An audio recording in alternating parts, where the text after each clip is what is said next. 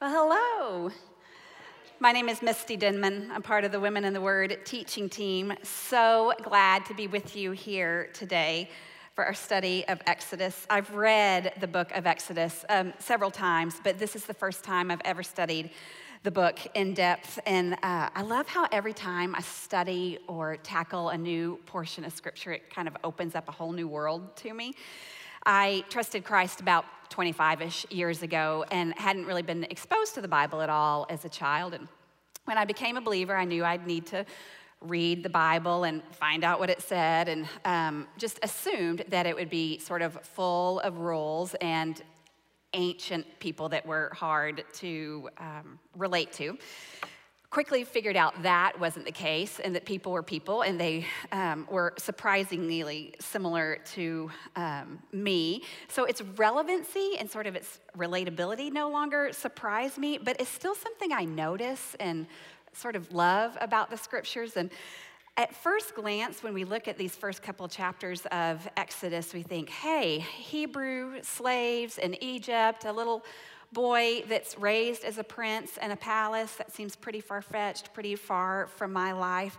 But just under the surface of this chapter, and really all of the stories in the Bible, because there's nothing new under the sun, and people are people, are such stories just that relate to us so well. So I love that about what we're reading today, because you get this like epic storytelling in Exodus, and then people who are just like us. So let's begin by opening up our Bibles to Exodus chapter 2, and let's read together verses 1 through 10. We're going to dive right in because we have 80 years of Moses' life to tackle in the next few minutes, so we can't waste any time. Now a man from the house of Levi went and took as his wife a Levite woman. The woman conceived and bore a son, and when she saw that he was a fine child, she hid him 3 months. When she could hide him no longer, she took for him a basket made of bulrushes and daubed it with bitumen and pitch. She put the child in it and placed it among the reeds by the riverbank. And his sister stood at a distance to know what would be done to him. Now the daughter of Pharaoh came down to bathe at the river while her young women walked beside the river. She saw the basket among the reeds and sent her servant woman, and she took it. And when she opened it, she saw the child, and behold, the baby was crying. She took pity on him and said, "This is one of the Hebrew children." Then his sister said to Pharaoh's daughter, "Shall I go and call a nurse from the Hebrew women to nurse the child for you?" And Pharaoh's daughter said to her, "Go." So the girl went and called the child's mother. And Pharaoh's daughter said to her, "Take this child away and nurse him for me, and I will give you your wages." So the woman took the child and nursed him. When the child grew older, she brought him to Pharaoh's daughter, and he became her son. She named him Moses because she said, "I drew him out of the water." So here is the record of the first 40 years of Moses' life. You know, last week in Exodus chapter 1, we got this big picture, a bird's eye view of what's happening to all of God's people, and they are not in a good place. Grim, back-breaking slavery, no end in sight, and then this unthinkable edict from Pharaoh that all the Hebrew boys were to be killed at birth. This was a time of just deep darkness and misery and fear that is enveloping God's people. In chapter 2, we pull away from that bird's eye view of God's people as a whole and hone in on this one Hebrew family, the family of Moses. Moses will become a hero, a leader, a savior of his people, but for now, he just is part of a typical Hebrew family. We know from other places in Scripture that his mom and dad were named Amram and Jochebed. The fact that they are Levites means that they were from the tribe of Levi, which would have been one of Jacob's 12 sons. They're both from that tribe. And Moses was at least baby number 3 in the family. There's already an older son, Aaron, and a daughter, Miriam. So Jochebed found herself pregnant during this really terrible and crushing time in their history when Pharaoh had said all the Hebrew boys were to be killed at birth. And don't you imagine during those months of pregnancy how she prayed and hoped that this baby would be another girl, because if only it were a girl, she would be safe. And I've thought over and over about all of those Hebrew families who were pregnant during this time, and the months that they waited to find out whether it would be a boy or a girl, and then the moment at birth when they looked to see, and there would have either have been great relief or great pain there. This baby was a boy, but his story does not play out like so many of the other stories did in other homes among the Hebrews. Other factors were at play here in this simple slave hut. There will be the groundwork for a man to emerge who will be used by God to set his people free. This little family could not have known it at the time. The whole nation of Israel couldn't have known it then, but God had an extraordinary plan for this baby boy. Purposely, sovereignly, God was at work, knowing when and how he would set his people free long before they knew about it. In the midst of their suffering, I think it must have looked like and felt like God was nowhere to be seen. He had no plan. He was not there, but he did. God's hand was on this baby's life, shaping and molding him to become their rescuer and their leader and their hero. So the consensus seems to be that Moses was the Gerber baby prototype. His mom thought he was a fine and beautiful child. Every mom thinks their baby is a fine and beautiful child. We have all maybe seen or had one of those babies that's sort of red and blotchy and pinched and pointy-headed at birth, and mom and dad still think they're the most beautiful thing that's ever been born. That wasn't Moses. He really was a fine and beautiful child, extraordinarily, noticeably so. And the original language even seems to indicate that there was something maybe more than just big eyes and chubby cheeks and beautiful skin, that there would have been maybe a spiritual beauty that surrounded him as well. And I think that would have been wrapped up in his destiny as God's man, and that would have radiated from him. God used baby Moses' beauty to compel those around him to care for him in extraordinary ways. In faith, Moses' parents defied the mighty Pharaoh's decree to kill him.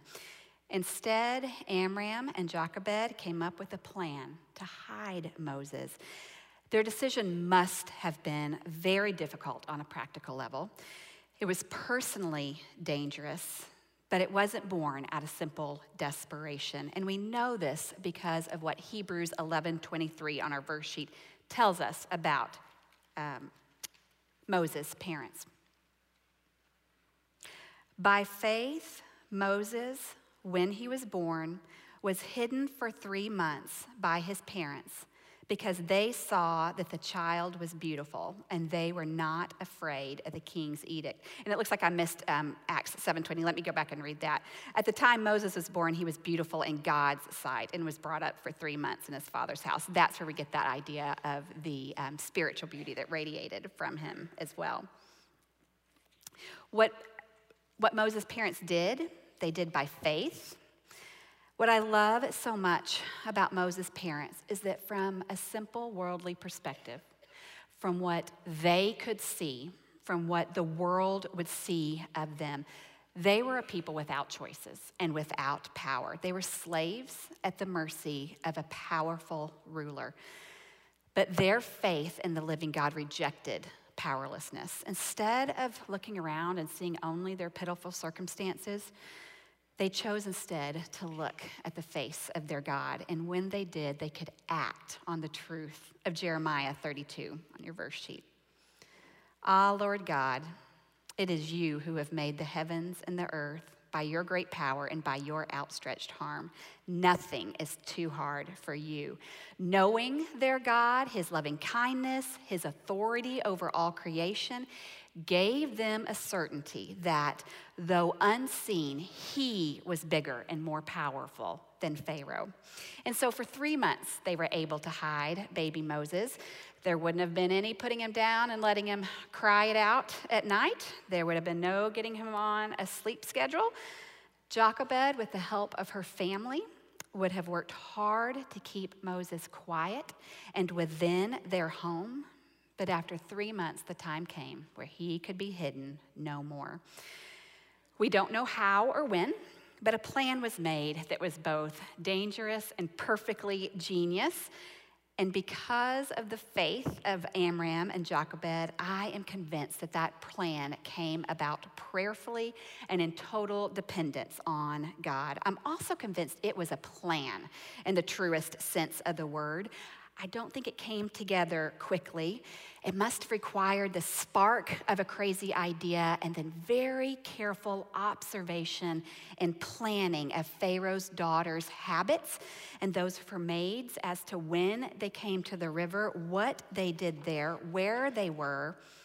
And when the time came, Jochebed couldn't go to Hobby Lobby and buy the perfect little basket to put her boy in. She would have made one. And can you imagine the constant prayers whispered as she bent over it and wove that basket so tightly together? I imagine such tenderness and determination and just whispering to God. It would have taken a long time and been quite a laborious effort, I think. It's interesting, the language that is spoken of about the basket here, in the original language with it being daubed with pitch and making it watertight. It's exactly like the description that is given in Genesis when Moses built the ark and made that watertight. Just like the ark was built to save God's people from drowning in the great flood, this basket was just as carefully constructed to save Moses from drowning in the Nile River. Without being seen, Moses is placed in the basket, and then she carefully nestles him among the tall reeds that would have grown along the side of the river. That was so that he wouldn't float off. He could stay put for a while. But now, after all the planning and the praying, the moment comes when Jochebed has to literally let go. By faith, this family had not feared Pharaoh's orders months before, and now, by faith, they will know that they have been led by God with a plan to save their child, but her hands have to ungrip that basket and trust. Look with me at Isaiah 26 on your verse sheet. You keep him in perfect peace, whose mind is stayed on you, because he trusts in you. And Psalm 37:5, commit your ways to the Lord, trust in him, and he will act. I also love how the theologian Chuck Swindoll sums up this scene. Do all that you can to prepare yourself for battle, understanding that the ultimate outcome rests with the Lord God. So what happens next? God sovereignly directed Pharaoh's daughter to rescue Moses. His older sister Miriam watches from a distance. Moses' helpless cries and those chubby little cheeks did the trick. She could not resist him. So someone pulling a precious crying baby out of a river is an easy enough thing to understand. But what comes next is so from the hand of God.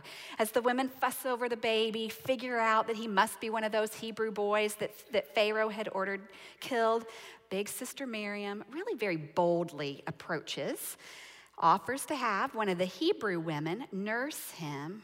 Now, given the status difference between Miriam as a slave girl and Pharaoh's daughter and even her maids, Miriam's willingness to approach this scene and speak to Pharaoh's daughter was incredibly brave. God's hand was with her. That risk paid off.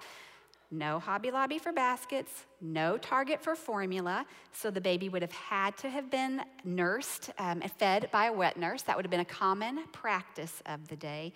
But here is where God's kindness and mercy and grace shine so brightly through. Moses' family is the one that's allowed to care for him as a baby. Miriam gets to take that baby right back home to her mama to be nurtured and loved and fed and prayed for and raised and paid to do it during this time. In the midst of all of the hardship in their lives and the stress of the last months, I cannot think of anything more sweet and lovely than that moment where Moses gets to come back home. What an indescribable gift from God that was. And that day, children were nursed for around 3 years. So that was probably the amount of time that Moses spent back home with his parents. Once Moses was of weaning age, he was taken back to Pharaoh's daughter and adopted by her. We can only imagine what that day would have been like, that mixture of heartbreak at giving him up, but also the gratitude at the time that they had with him to love him and nurture him, to pour truth about who God was into him every single day. And again, Moses' parents must physically take their hands off of their son and trust God to take care of him when they could not. This story is one to come back to over and over again in our lives when we face situations that require us to trust God. Our God is capable and trustworthy here. He is equally capable and trustworthy to handle our circumstances, whatever they are. No more details are given here about Moses' upbringing as an Egyptian in the royal household, but we do get some insight from Acts 7:22. That's on your verse sheet. And before we read it, I want to go back and talk about why we mention Acts so often as we're studying Exodus 2. Acts is about the story of the New Testament church that is formed just after Jesus' death and resurrection. Acts chapter 7 is about the very first Christian martyr named Stephen.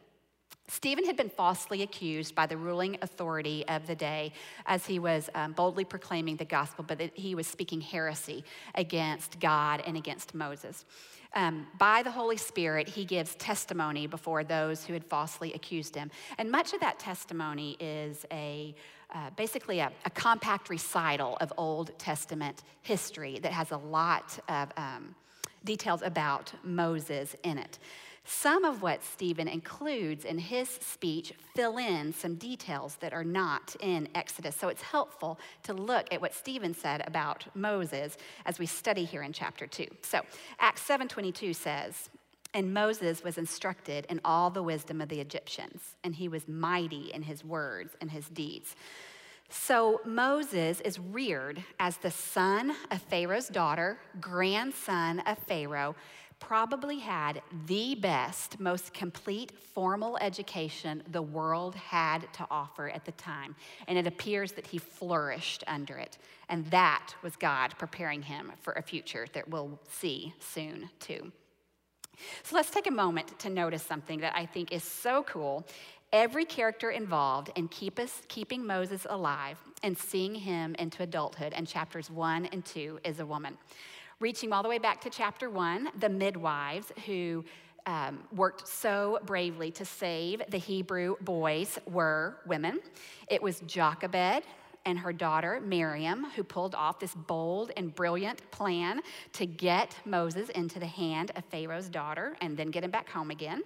It was Pharaoh's daughter who, despite the evil intentions of her own father, her own probably cultural upbringing, somehow managed to be allowed to raise this Hebrew slave boy as her own within the royal household. And a woman's life in that time and place was nothing like it was today. These women were without status, without power, without rights, and yet God used each of them in powerful, history-changing, extraordinary ways. So while we as modern Western women experience none of the kind of oppression that these women experienced in their time, I think there are still times that we can feel too insignificant or unqualified to step into God's kingdom work. The women in Moses' story reminds us that God uses the least of us to be his hands and feet. God uses ordinary people to accomplish his work. He doesn't need our natural status or wisdom or ability. He simply needs our willingness to hear his call and to follow him and do what he asks us to do. If God could use a couple of female slaves that were at the literal bottom rung of society to change the world, he can use us too. Okay, let's move on to Moses' second 40 years. That first 40 years went pretty fast to us. Follow along with me as I read verses 11 through 15. One day, when Moses had grown up, he went out to his people and looked on their burdens and saw an Egyptian beating a Hebrew, one of his people. He looked this way and that, and seeing no one, he struck down the Egyptian and hid him in the sand. When he went out the next day, behold, 2 Hebrews were struggling together, and he said to the man in the wrong, "Why do you strike your companion?" He answered, "Who made you a prince and judge over us? Do you mean to kill me as you killed the Egyptian?" Then Moses was afraid and thought, "Surely the thing is known." When Pharaoh heard of it, he sought to kill Moses. But Moses fled from Pharaoh and stayed in the land of Midian, and he sat down by a well. We know again from that passage in Acts that Moses was 40 when he goes out to his people. Though he had spent the last 37 years or so in complete immersion in everything Egyptian, culture, education, religion, dress, food, relationships, home, twice in verse 11, he identifies with the Hebrew slaves as his people. God had a plan for Moses' life, and he is going to need to feel that Hebrewness to his core in order to fulfill that plan. It's interesting to see Moses' personality emerge in these verses. He was quick to notice his people's hardships.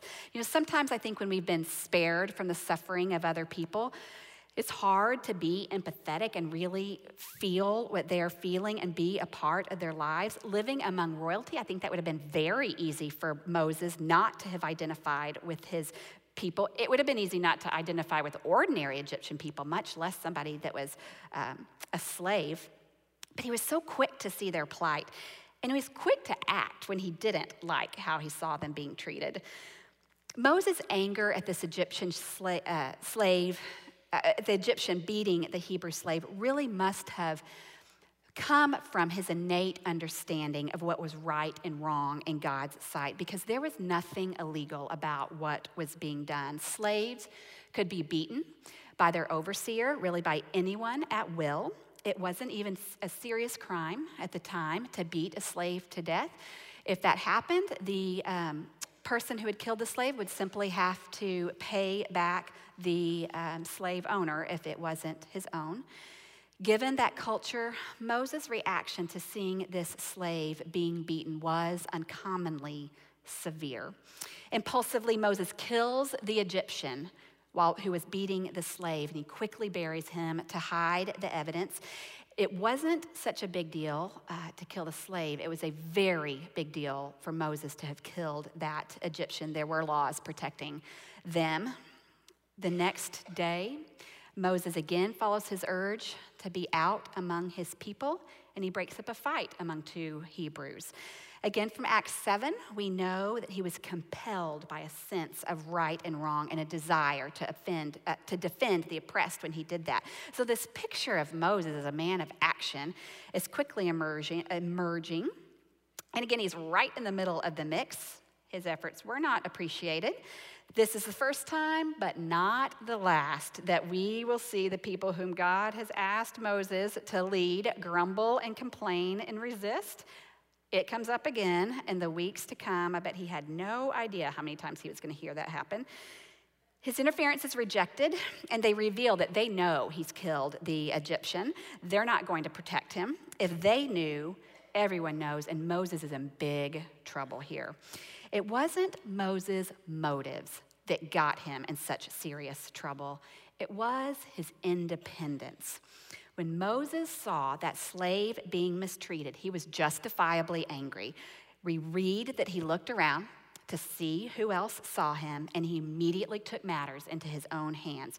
He did what he wanted to do when he wanted to do it. What he didn't do is stop and seek God's counsel. He had good motives. He wanted to right a wrong, and God hates injustice even more than Moses did. But Moses followed his plan and his timing. Repaying justice with more injustice is not God's way. It did not achieve the desired goal, and in fact, the results were disastrous. When Pharaoh finds out, he orders Moses to be killed, and now Moses is forced to flee from everything and everyone he has ever known and loved and go and live in the land of Midian. So if we are going to be women who make wise decisions, both the daily ones and the big life-altering ones, we must not look to the left and the right. We must look directly into the face of God and see what he has for us, and only then can our decisions be right. Look with me at Isaiah 55 on your verse sheet. For my thoughts are not your thoughts, neither are my ways your ways, declares the Lord. For as the heavens are higher than the earth, so are my ways higher than your ways, and my thoughts than your thoughts. In Proverbs 19, many are the plans in the mind of a man, but it is the purpose of the Lord that will stand. Okay, let's continue looking at verse 16 to see what happens as Moses goes to Midian. Now the priest of Midian had 7 daughters, and they came to and drew water and filled the troughs to water their father's flock. The shepherds came and drove them away, but Moses stood up and saved them and watered their flock. When they came home to their father Reuel, he said, "How is it that you've come home so soon today?" They said, "An Egyptian delivered us out of the hand of the shepherds and even drew water for us and watered the flock." He said to his daughters, "Then where is he? Why have you left the man? Call him that he may eat bread." And Moses was content to dwell with the man, and he gave Moses his daughter Zipporah. She gave birth to a son, and she called his name Gershom, for he said, "I have been a sojourner in a foreign land." Moses now embarks on many years of life as an outcast in Midian. We have a map here that shows just how far Midian was away, how far Moses fled. Ramses and Pithom were the big storehouse cities in Egypt that the slaves had built. Moses had to flee across Egypt, across this huge desert. If you look to where Midian is, it's about 200 miles to the east of where he came from. There's lots of desert there, and then it's not labeled, but it's called the Gulf of Aqaba that's there just to the west side of Midian. The promised land is up to the north, will there later be. This was a huge expanse of land that he crossed and left, just a wide physical gulf that was between, and land that was between him and everything that he had ever known. Midian was a very arid land. The people there were generally nomadic herders. It would have been an incredibly different physical environment from that fertile Nile River, from palace life that he had known. It must have been a harsh and difficult adjustment, but it was a safe distance, and that's what he needed. I think hanging out by the town well must have been the ancient equivalent of Match.com, because Moses found his future wife there. Isaac found his wife by a well, if you remember. Jacob found his wife by a well back in Genesis. This match wasn't just a matter, though, of Moses being in the right place at the right time, nor was it back when his ancestors found their wives there. What we see is some of Moses' really outstanding character qualities again shine through. These 7 tired, overworked sisters come to the well. Their job is to draw up enough water for their father's flock. That would have been hard, back-breaking work as it was, and they don't get to do it easily. These shepherds, I guess, who didn't want to wait their turn, and their women try to shoo them off. It's a big ordeal. And what does Moses do? He comes to their defense. Not only does he protect the women from the shepherd and tells them to get back, let them have their turn, he actually waters their animals for them, and they get to go home early. And I love the next part of the story. Their dad says, "Why are you already home?" And they're like, "Well, this handsome guy watered our water the animals for us, so we're home early. I guess he's still hanging out by the well. He has nowhere else to go. And Dad says, go back and get him and invite him home for dinner. And the rest is sort of history. They do bring him back home. Moses hits it off with their father, Reuel. We'll know much more about him in chapters to come. He's also known later as Jethro. And also with one of the daughters, Zipporah, who he ends up marrying. God deals so graciously with Moses here, providing him generously with this new family and home. But we get this real insight into Moses' still very painful separation from what he's always known, because when he names his son Gershom, which means a sojourner and an exile in the land, it really reveals his heart of separation and loneliness and feeling like an exile and a man who is not where he's supposed to be. He's alienated from anyone and everything he's ever known. He's a wanted criminal. He's rejected by both his Hebrew people and his Egyptian family, and his pain is deep. But God is not one to waste our pain if we will let him use it. No doubt God was shaping Moses during these years into the man he would later become. During those years, he would become a man that God would be able to use in mighty ways. Living as a foreigner, longing for a home would have given him another deep opportunity to identify with his Hebrew people who had been living for hundreds of years as foreigner in a land that wasn't their own. He was going to need that ability to identify with them later as he leads them. It would have given him great courage to stand on their behalf in front of Pharaoh when they later get testy and impatient with him. Physically, he would have learned to live off the land as a nomad, which would have not been a skill he would have known how to do from his palace life. He would have even gotten to be very familiar with the geography of the land, which will be important as he leads them out of Egypt. Most importantly, Moses had years to learn how to live God's way instead of his own. When he killed that Egyptian, he took matters and timing into his own hands. Moses' years as an exile in Midian were a direct consequence of that pride and self-rule. So during his 40 years in Midian, I only imagine the countless hours he spent as a shepherd, getting to know God deeply, praying, leaning on the Lord when life was good, leaning on the Lord when life was hard. Humility would have been a requirement for the kind of heart change that I believe Moses had. And he did humble himself before the Lord, because when he emerges from Midian, as we will see next week, he is a different man than when he arrived. Look with me at Romans 5 on your verse sheet. Not only that, but we rejoice in our sufferings, knowing that suffering produces endurance, and endurance produces character, and character produces hope. And hope does not put us to shame, because God's love has been poured into our hearts through the Holy Spirit who's been given us. Moses' long journey reminds us to submit our will and plans to God, trusting that his ways are always right and always best. His journey also reminds us to allow our hardships to draw us closer to God, to draw us deeper in our faith, so that we can be used by him. Moses did not leave Midian until he was 80 years old. It is never too late.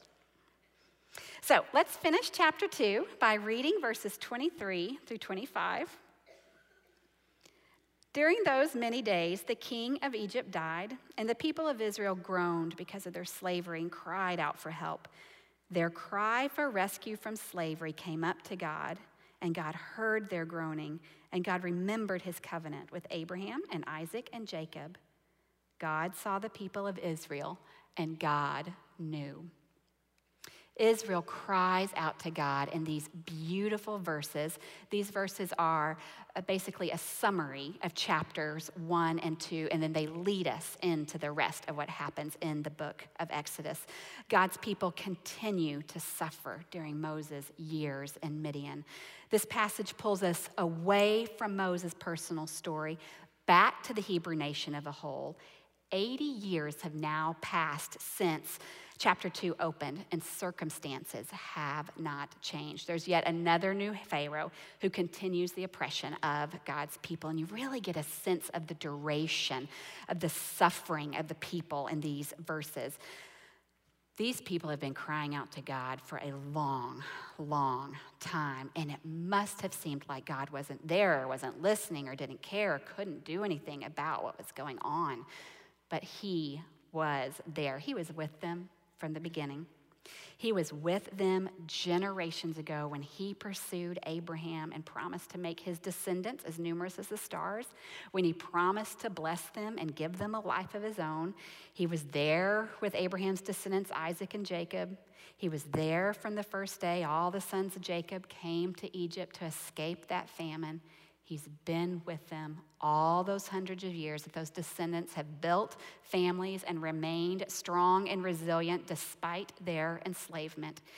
And he's been there with them since the day Moses was born. It was always God's plan to use Moses to set his people free. There wasn't one part of Moses' miraculous life that from the day he was spared at birth to all those days afterwards that were not under God's sovereign control. The time just hasn't quite come yet for God to reveal his plan. But God heard, and God remembered his people, and God saw their suffering, and God knew the awesome story that was to come. In the meantime, though, what were the people to do?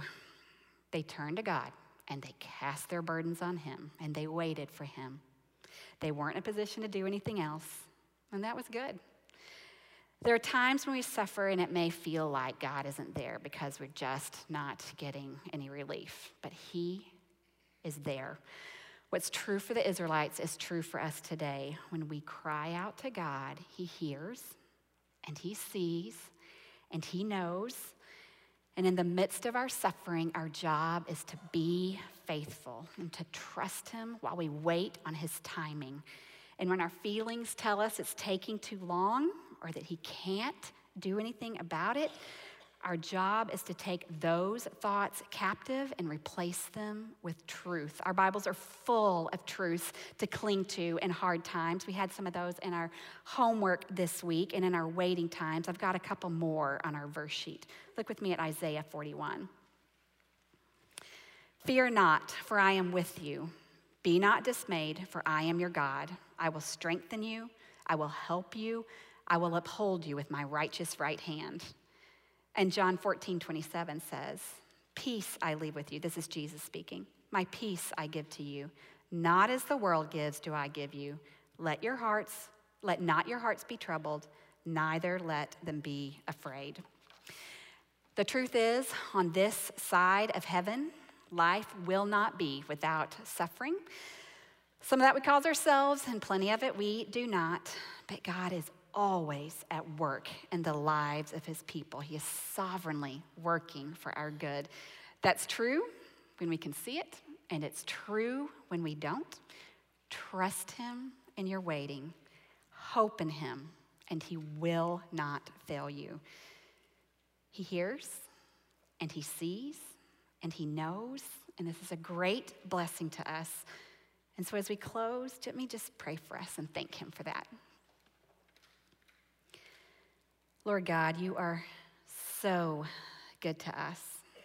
You draw us to you, you care for us, you protect us every minute of every day.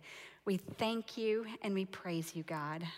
I'm just asking that we would remember that about you today, that we would be women who are marked by a deep faith, a deep trust in you as we walk through our days. And that trust would be in you alone. And it's in your precious name we pray. Amen.